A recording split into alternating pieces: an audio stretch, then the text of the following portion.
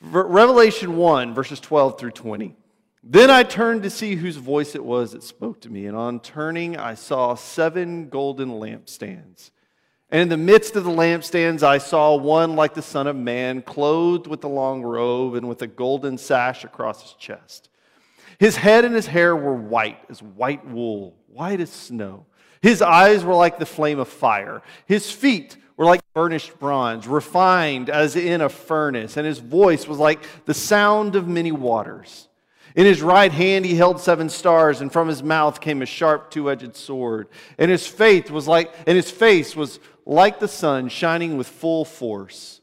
When I saw him, I fell at his feet as though dead. But he placed his right hand on me, saying, "Do not be afraid.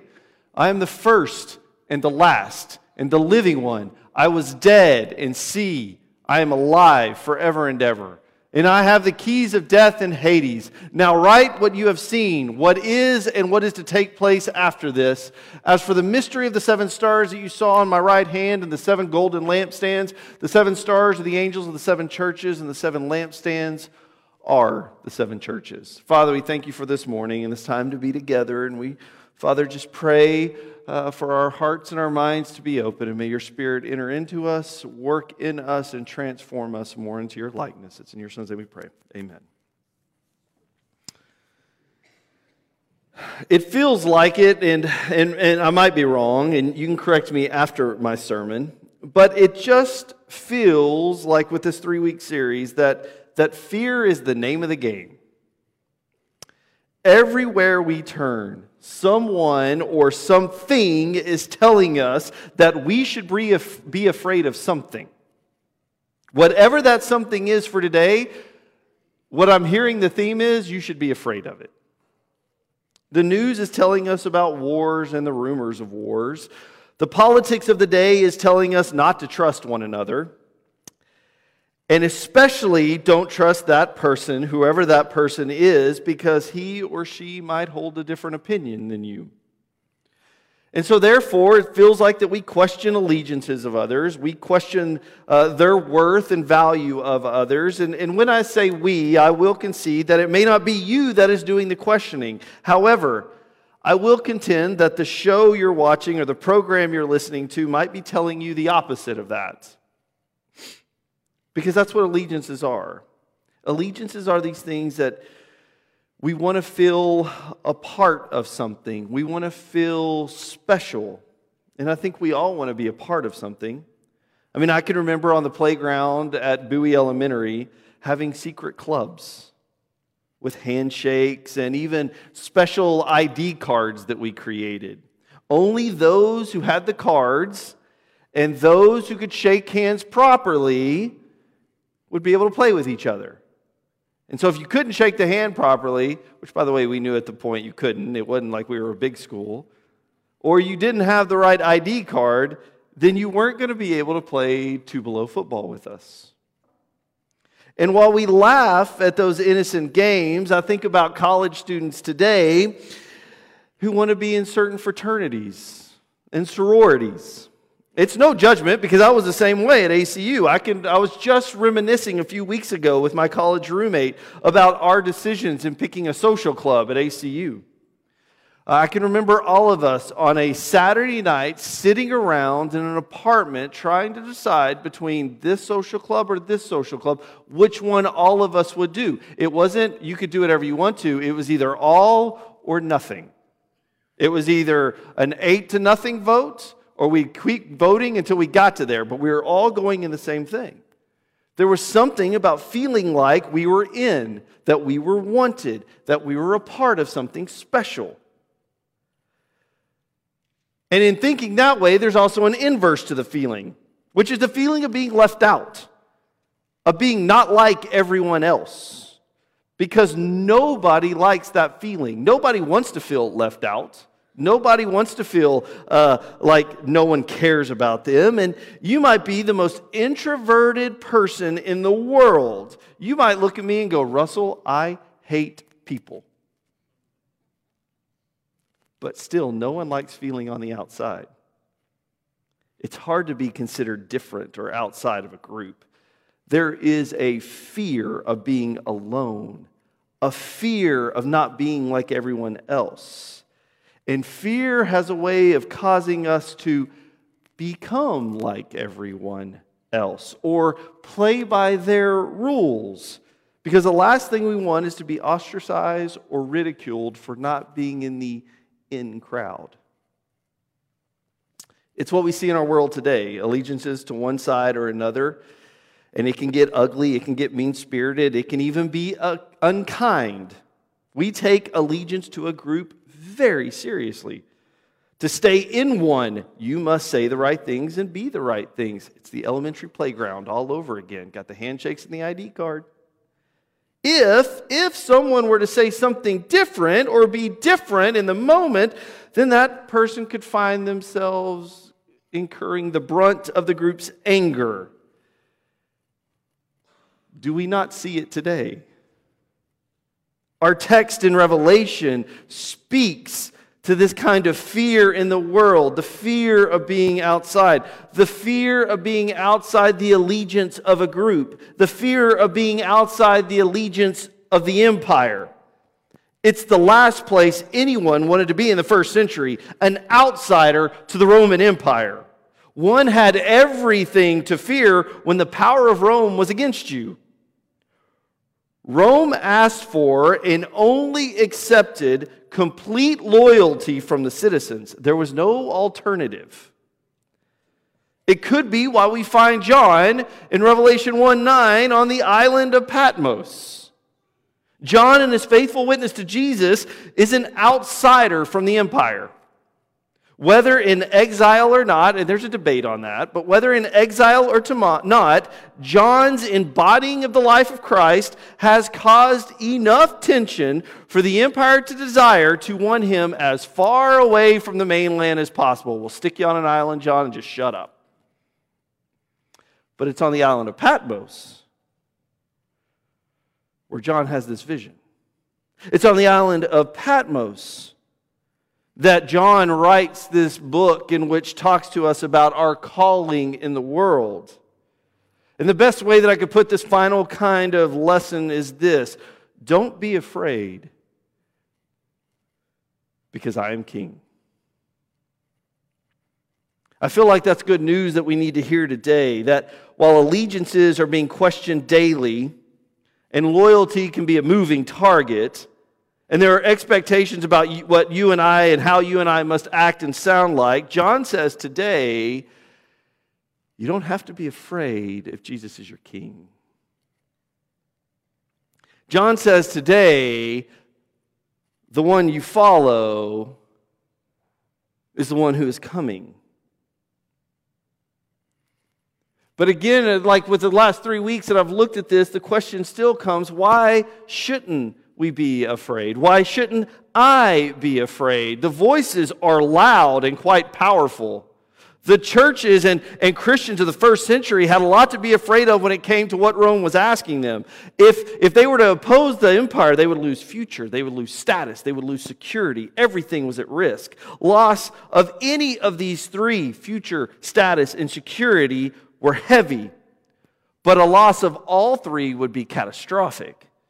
Again, sometimes it's easier just to be in, just to play by their rules, than to be out. It's easier to accommodate to the ways of Rome and stay in the good graces of the empire than the alternative.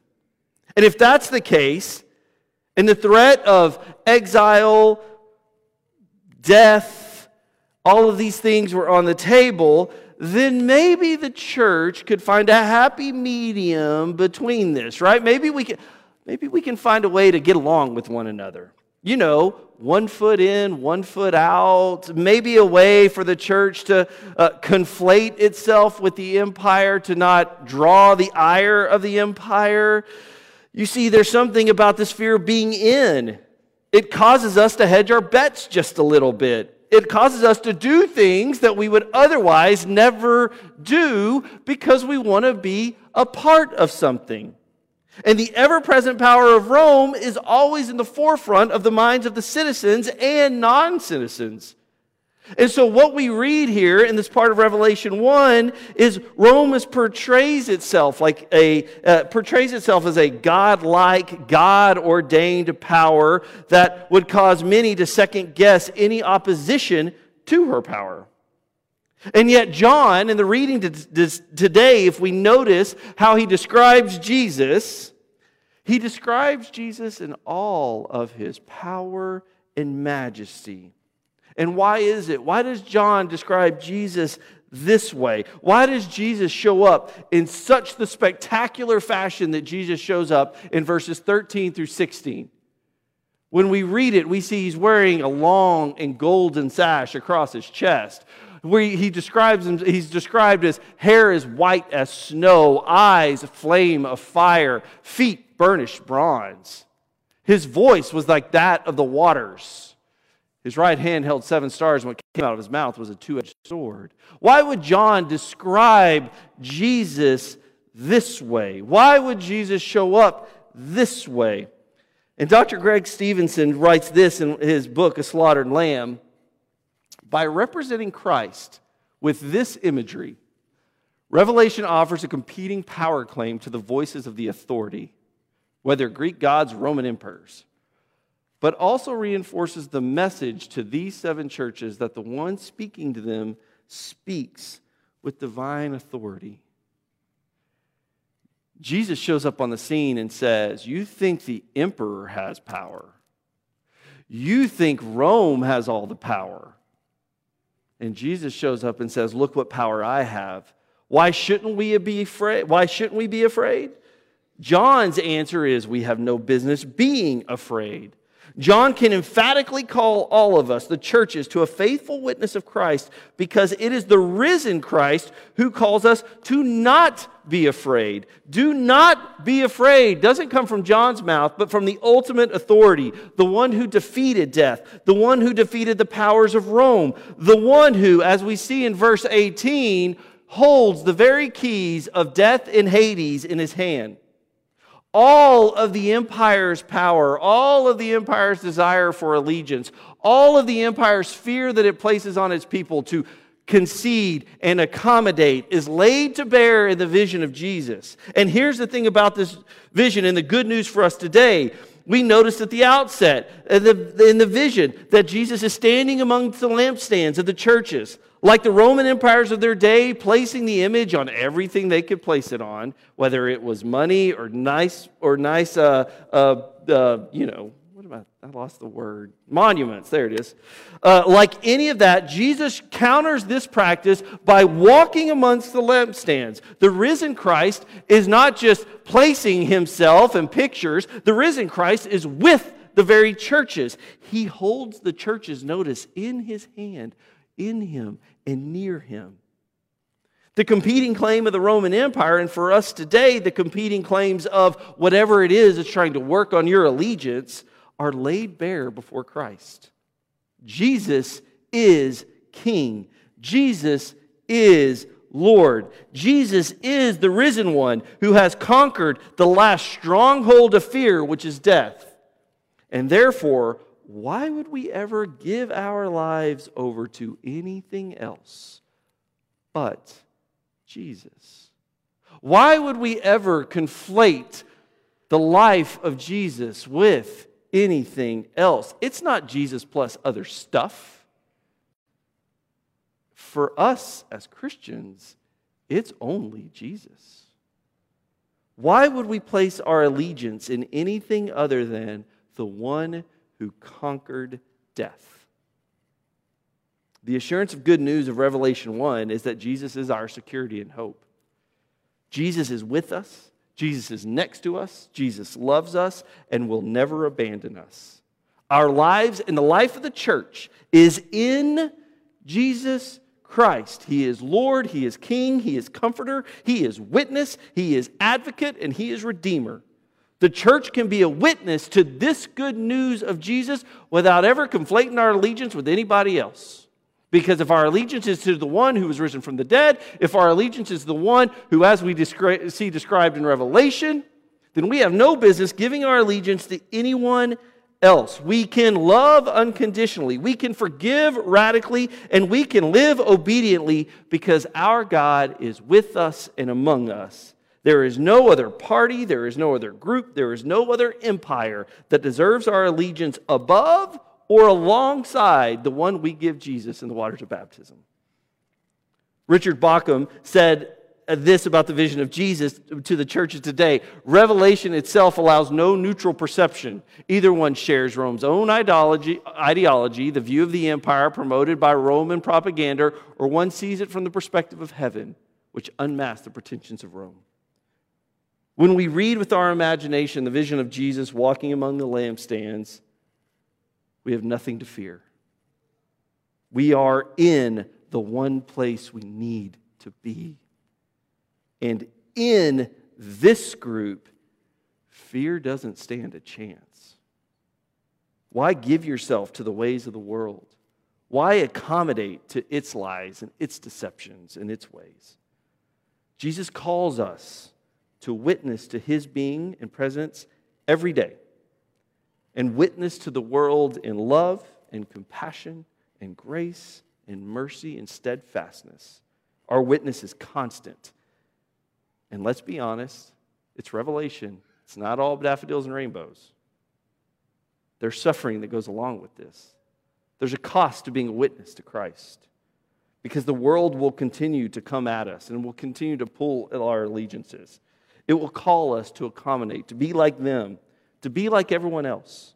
It will tell us to hate and ostracize and divide, all contrary to the way of Jesus. And every day, when we wake up, we decide where we will put this trust, where we will put this allegiance. Every day, with action and word, we announce to our neighbors, we announce to our friends, and we announce to the empire around us today who we are for and just how bad we want to be in.